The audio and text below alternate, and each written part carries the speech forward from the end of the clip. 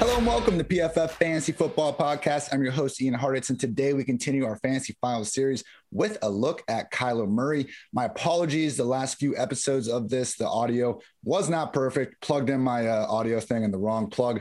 Considering moving to Cincinnati in the future, people, just so I can get top-notch audio at all times. I know, incredibly important, professional, to give you guys the best audio video quality possible. I'm striving to do that. I'm striving to slow the hell down. But also, as always, I am striving to give you the best and most complete fantasy information possible. So we're going to focus on that with a look at Kyler Murray. And people, I want to say one of my favorite comparisons that I've thought of in the past week is this one.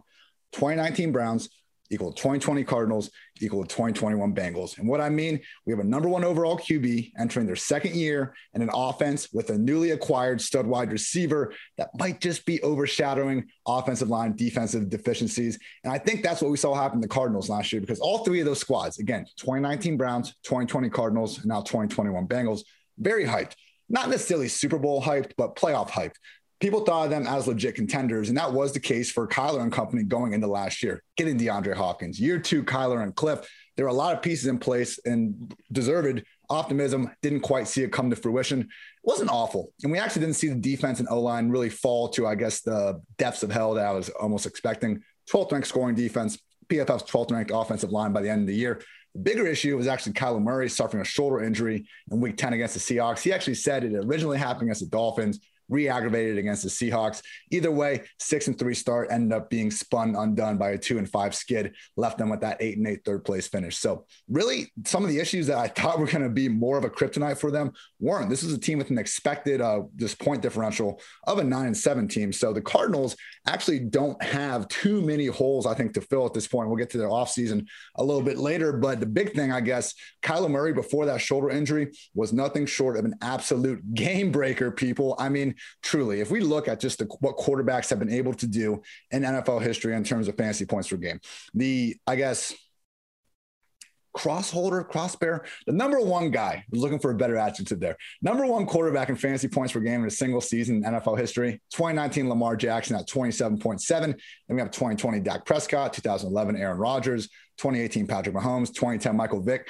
2020 Kyler Murray in weeks 1 through 10, people, 29.3 fantasy points per game. He was on pace to break the freaking position with what he was doing. And I mean, a lot of it was just coming from his rushing ability. I mean, if you just look last year at rushing yards, rushing touchdowns, and you only take the fantasy points from those two categories, Murray was 12th among everybody. He's basically giving you RB1 rushing production, and he's getting all the passing stuff like just on the side. You know, it's like how we kind of use that stat for like McCaffrey and Kamara to show how their receiving workload is unfair. You know, stay us a lot on this podcast. We have two real cheat codes that we can take advantage of in fantasy football. It's a scrambling QB, and it's the receiving running back. And Kyler Murray was scrambling and running around almost better than anyone we've ever seen. Like, he is in the same tier as Lamar Jackson as a running threat. It is that wild. Put on the highlights from last year. Like, take 10 minutes at the end of your night, get a bowl of popcorn, get some sheesh, watch Kyler Murray's rushing highlights, and you will be taken aback. I mean, he is that legit. And, you know, he's also not bad as a passer. Similar to Lamar Jackson, we're always going to get people hating on Kyler. You know, I can't always quite put my finger on why it could be, but, you know, I just think they're so good as a rusher, we almost can't fathom how they could also be a very good passer. And I think Kyler actually gets a little more benefit of the doubt than Lamar, as he, you know, honestly kind of should. I do think Kyler has a higher overall ceiling as a pure, you know, pocket passer than Lamar. The height thing, throwing over the middle of the field, yeah, that could always be an issue. I'm just basing it on what we saw in 2020. And in 2020, Kyler ranked 12th among 44 quarterbacks in PFF passing grade, 21st in QB rating, tied for 20th in big time throw rate, tied for 8th in turnover worthy play rate, 27th in yards per attempt, and tied for 18th in adjusted completion rate. So Kyler, by any metric you want to pull up last year, wasn't above average quarterback passing the ball. And like I said, we all know just how special he is as a rusher. So I guess the big thing for Kyler, and we saw him despite having the fall off at the end of the year where he just was not running as much. I mean, it's funny. One of my favorite accounts on Twitter was my favorite account, you know, still might be. Betts, he was at all 22 for a while, at Chalkboard now. Fantastic account. Doesn't always have the nicest things to say about my employer, PFF. But anyway, he was making fun of PFF. And the thing I said where I equated you taking away Kyler Murray's legs to when Alvin Kamara was under center or was playing with Taysom Hill and he wasn't receiving. Like taking away Alvin Kamara's receiving ability was like taking away Kyler Murray's legs. Does that make any sense in a real life football conversation? No. That's why I was getting chastised on social media. That's okay though. I got thick skin. I can handle it. The point is, in fantasy land, it took away a dual threat capability from Kyler, and that's what made him so special. So you take away Kyler's legs. It's just like when you take away Alvin Kamara's receptions, they become a lot more mortal in a hurry. So truly, people, I mean, after that Seahawks game, we saw 3 straight weeks where Kyler did not get over 5 rush attempts. And he came back a little bit more at the end of the year. He had 13, 8, 8, and 2. But my goodness, I mean, before that injury happened, Kyler had at least 8 rush attempts in all but 2 of his previous games. And the 4 previous games, it was 10, 14, 11, and 11. So it's funny, you know, if you look back at the running back finishes from last year, Kenyon Drake was actually I think he finished as a legit RB1, might have been borderline. A lot of that was volume, sure. But also a lot of that was him just benefiting from Kyler not running around like such a madman for the second half of the year. So Kyler Murray was still high-end QB1, even with that injury. And without the injury, he was on pace to be one of the greatest, literally the greatest QB1 that fantasy football has ever seen. So the question is, can this new looked version of the Arizona offense really take him back to maybe even greater heights than what we saw in weeks 1 through 10? Because now we have Larry Fitzgerald gone, which is good. Arizona legend, I get it, just has not been that same guy over the past 2 years, and him taking snaps away from guys like Andy Isabella, Christian Kirk in the slot was problematic. The issue, I guess, is that I'm not so convinced that AJ Green isn't going to be leaned on far more than any of us would. Maybe AJ Green just needed an extra year away from the injury. I'm not buying that Joe Burrow's deep ball was the issue last year. AJ Green was open for exactly 1 of his 24 deep ball targets. And if Joe Burrow was the problem, how come we didn't see that with Higgins, with Boyd? Hell, Andrew freaking Alex Erickson, messing up my co-host with the Bengals, longtime backup receiver. Alex freaking Erickson was averaging more yards per out run than AJ Green last year. It was awful. But this is the quote that concerns me from Kingsbury. I thought we were going to have great competition before this pick, talking about Rondale Moore. You got DeAndre, you got AJ, then you got some younger guys that are kind of battling it out. This guy jumps right into the middle of it in that group. The good thing is we believe all of them can play and start and contribute at a high level. Competition only makes that room that much better. That sounds to me like Cliff is for some reason putting AJ Green ahead of Kirk, ahead of Isabella, ahead of Rondale Moore. Hey, if he's getting 2011 to 2018 AJ Green, great. Then he's right. And we'll have to get back on the AJ Green train. I'm just saying, people, AJ Green is on my ages list for a reason. He looked like a shell of himself last year. And it's just going to have to be something that we're going to need to see to believe that's getting turned around. We've been calling Cliff, potential fake sharp on this podcast throughout the season. And quotes like that are not helping, because I want Rondale Moore to work. I saw this dude go freaking apeshit against my Buckeyes a couple of years ago, and I couldn't figure out who this pint-sized playmaker was. Turns out he's one of the best dudes in the freaking country with the ball in his hands. One of my favorite comps from this entire offseason was PFF's own Austin Gale, who compared Rondale Moore as Julio Jones stuck in Cole Beasley's body. Fantastic stuff. And is he going to get the ball, though? And he should. He's the 49th overall pick. Why would you not want to get this guy the ball? I don't know. I have asked the same question about Andy Isabella, who had, he's a different player. Also a second-round pick for the Cardinals. Also someone that draft Twitter loved and had plenty of hype. He has 48 targets in 28 career games. So when I hear Cliff throwing Rondale in that group, no, I'm not all that confident that he's going to be getting a bunch of design touches. Maybe they treat him a little more like a running back and give him a lot of Chase Edmonds short design screen stuff. I think that would be smart. We'll see how it plays out. But either way, I would say not a huge upgrade overall, but if we're looking at the wide receiver room, AJ Green and Fitz, let's call that a wash. And then you put in Rondale Moore. Kyler objectively has better weapons to throw to. And I think when you consider also Kenyon Drake being switched out for James Conner, I don't think that's necessary.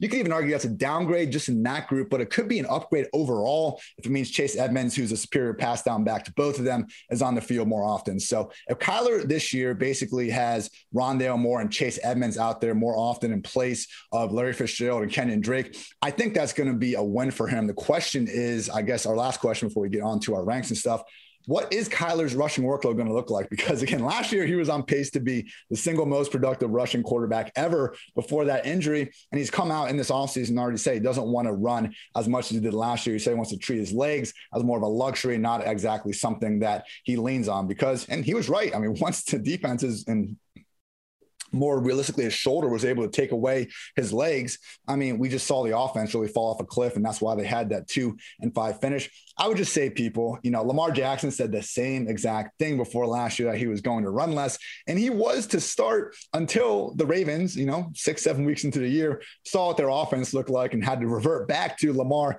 put the freaking team on your back and try to run for touchdowns as often as you can. So Kyler, it's a reason why I don't have him as my overall QB1. I don't think we're going to see quite the same level of rushing.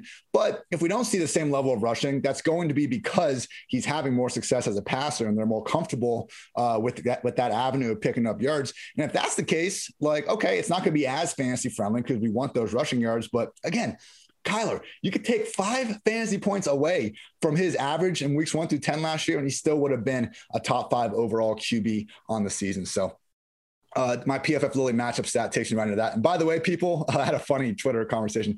Lily, PFF Lily, that is my dog. Someone thought this was like some advanced PFF stat, and they were trying to figure out, what Lily stood for each word. So no, PFF Lily is my dog. I enjoy incorporating that about 28-pound wiener dog into this. So PFF Lily is not this special stat. PFF has just my dog. With that said, Kyler had an additional 21.5 fantasy points than the QB2, who was Josh Allen during the first 10 weeks of the year, even though the Cardinals had already had their bye. So Josh Allen was the QB2 in weeks 1 through 10. He had already played 10 games. Kyler still had 21.5 additional fantasy points. What Lamar Jackson, when we were talking about him, I believe last week, I said at his best, he has been the single best fantasy quarterback we've ever seen over a course of 16 games. Kyler doesn't have the 16-game sample, but in terms of that 10-game sample, he was the most productive fantasy QB we have ever seen. That takes me to my rank. Kyler Murray is my QB3, right behind Patrick Mahomes and Josh Allen. Same tier as Lamar Jackson and Dak Prescott. Honestly, with these quarterbacks, I mean, you could flip my rankings in that top 5, and I wouldn't necessarily disagree with you. Ultimately, I think Kyler has a higher rushing floor than Dak and a higher passing ceiling than Lamar. That's why I have him at 3. I just think Mahomes and Josh Allen, the way their offenses are set up for them to, still just basically put up points every single quarter. And with their also rushing attempt potential, I mean, Mahomes inside the 5-yard line is a godsend. Allen, obviously, I think he's like 8th or 9th in rushing touchdowns since getting into the league. They both have enough rushing touchdown equity for me to put them ahead of Kyler here in this conversation. So PFF projections actually has Kyler a little bit lower QB7, and they have him only getting 105 rush attempts, fewer than Josh Allen, fewer than Lamar, and only 24 passing scores. So I'm a little more bullish than, our projections, but I do think that Kyler, again, chase that ceiling, people. It incentivizes you in these ranking competitions to, not really take a stand on players. And if you do want to kind of buy into Kyler, maybe not taking a big leap forward as a passer or dialing back the rushing ability, I could see that coming to fruition. But again, I'm chasing those ceilings, and Kyler has shown us that his ceiling is higher than just about anybody else. So people, if you have enjoyed this podcast, and I really hope you do, y'all my favorite people out there, I encourage you to check out our podcast network, which covers everything NFL, college, and fantasy football. You can recap the NFL draft with Mike Renner and Austin Gales 2-for-1 Drafts podcast, or get all the 2021 betting content you need with the PFF forecast. And also, if you like fantasy football and if you like playing fantasy for money, you need to check out Underdog Fantasy. Underdog's got everything, including season-long and playoff best ball. Best ball is a season-long game. We draft a team like you normally do, but that's it. There's no in-season roster management. Underdog automatically selects your best performers each week, saving you loads of time. Go to Underdog Fantasy and deposit $10 using promo code PFF and get a free PFF Edge annual subscription. It's promo code PFF. Draft now at Underdog Fantasy. Quick note, guys, I want to get one last thing off my chest before I get out of here. I don't know if you caught the Westminster Dog Show. It was this past Sunday. I am furious at this, people. We keep having these weird-ass dogs win the dog show competitions. And if we're trying to crown the best dog in the world, how are you going to tell me this poodle that doesn't even look like a dog is winning? That was in 2019. And then last year, we had something named Pekingese. This freaking dog, you can barely even see its legs because the hair's everywhere. Nobody in their right mind would ever call one of these things your favorite dog, except their owners, which I respect. Every, dog that is your dog is the best dog in the world. But come on, can we just get a regular hound? I'm not even saying I would love Dachshunds to win. I'm a wiener dog stan. I get it. But come on, just not something that looks like it hasn't ever rolled around in the mud. I mean, these dogs with their freaking fancy hair and all this, I think it's a shame to all the hounds, all the more real looking dogs out there. And I won't have it. So Westminster, I love your dog show. And I think you guys do a good job promoting the good boys and girls all around the world and our canine friends. But my goodness, give a real dog that award next year. Otherwise, I will once again be pissed on Twitter. So thank you as always for tuning in to PFF Fantasy Football Podcast. New episodes every single day of the week. Hope you enjoyed the Mike Davis interview on Monday. We'll continue to try to get as many NFLers on here throughout the offseason. So thank you for tuning in. I'm Ian Hartitz. So until next time, take care, everybody.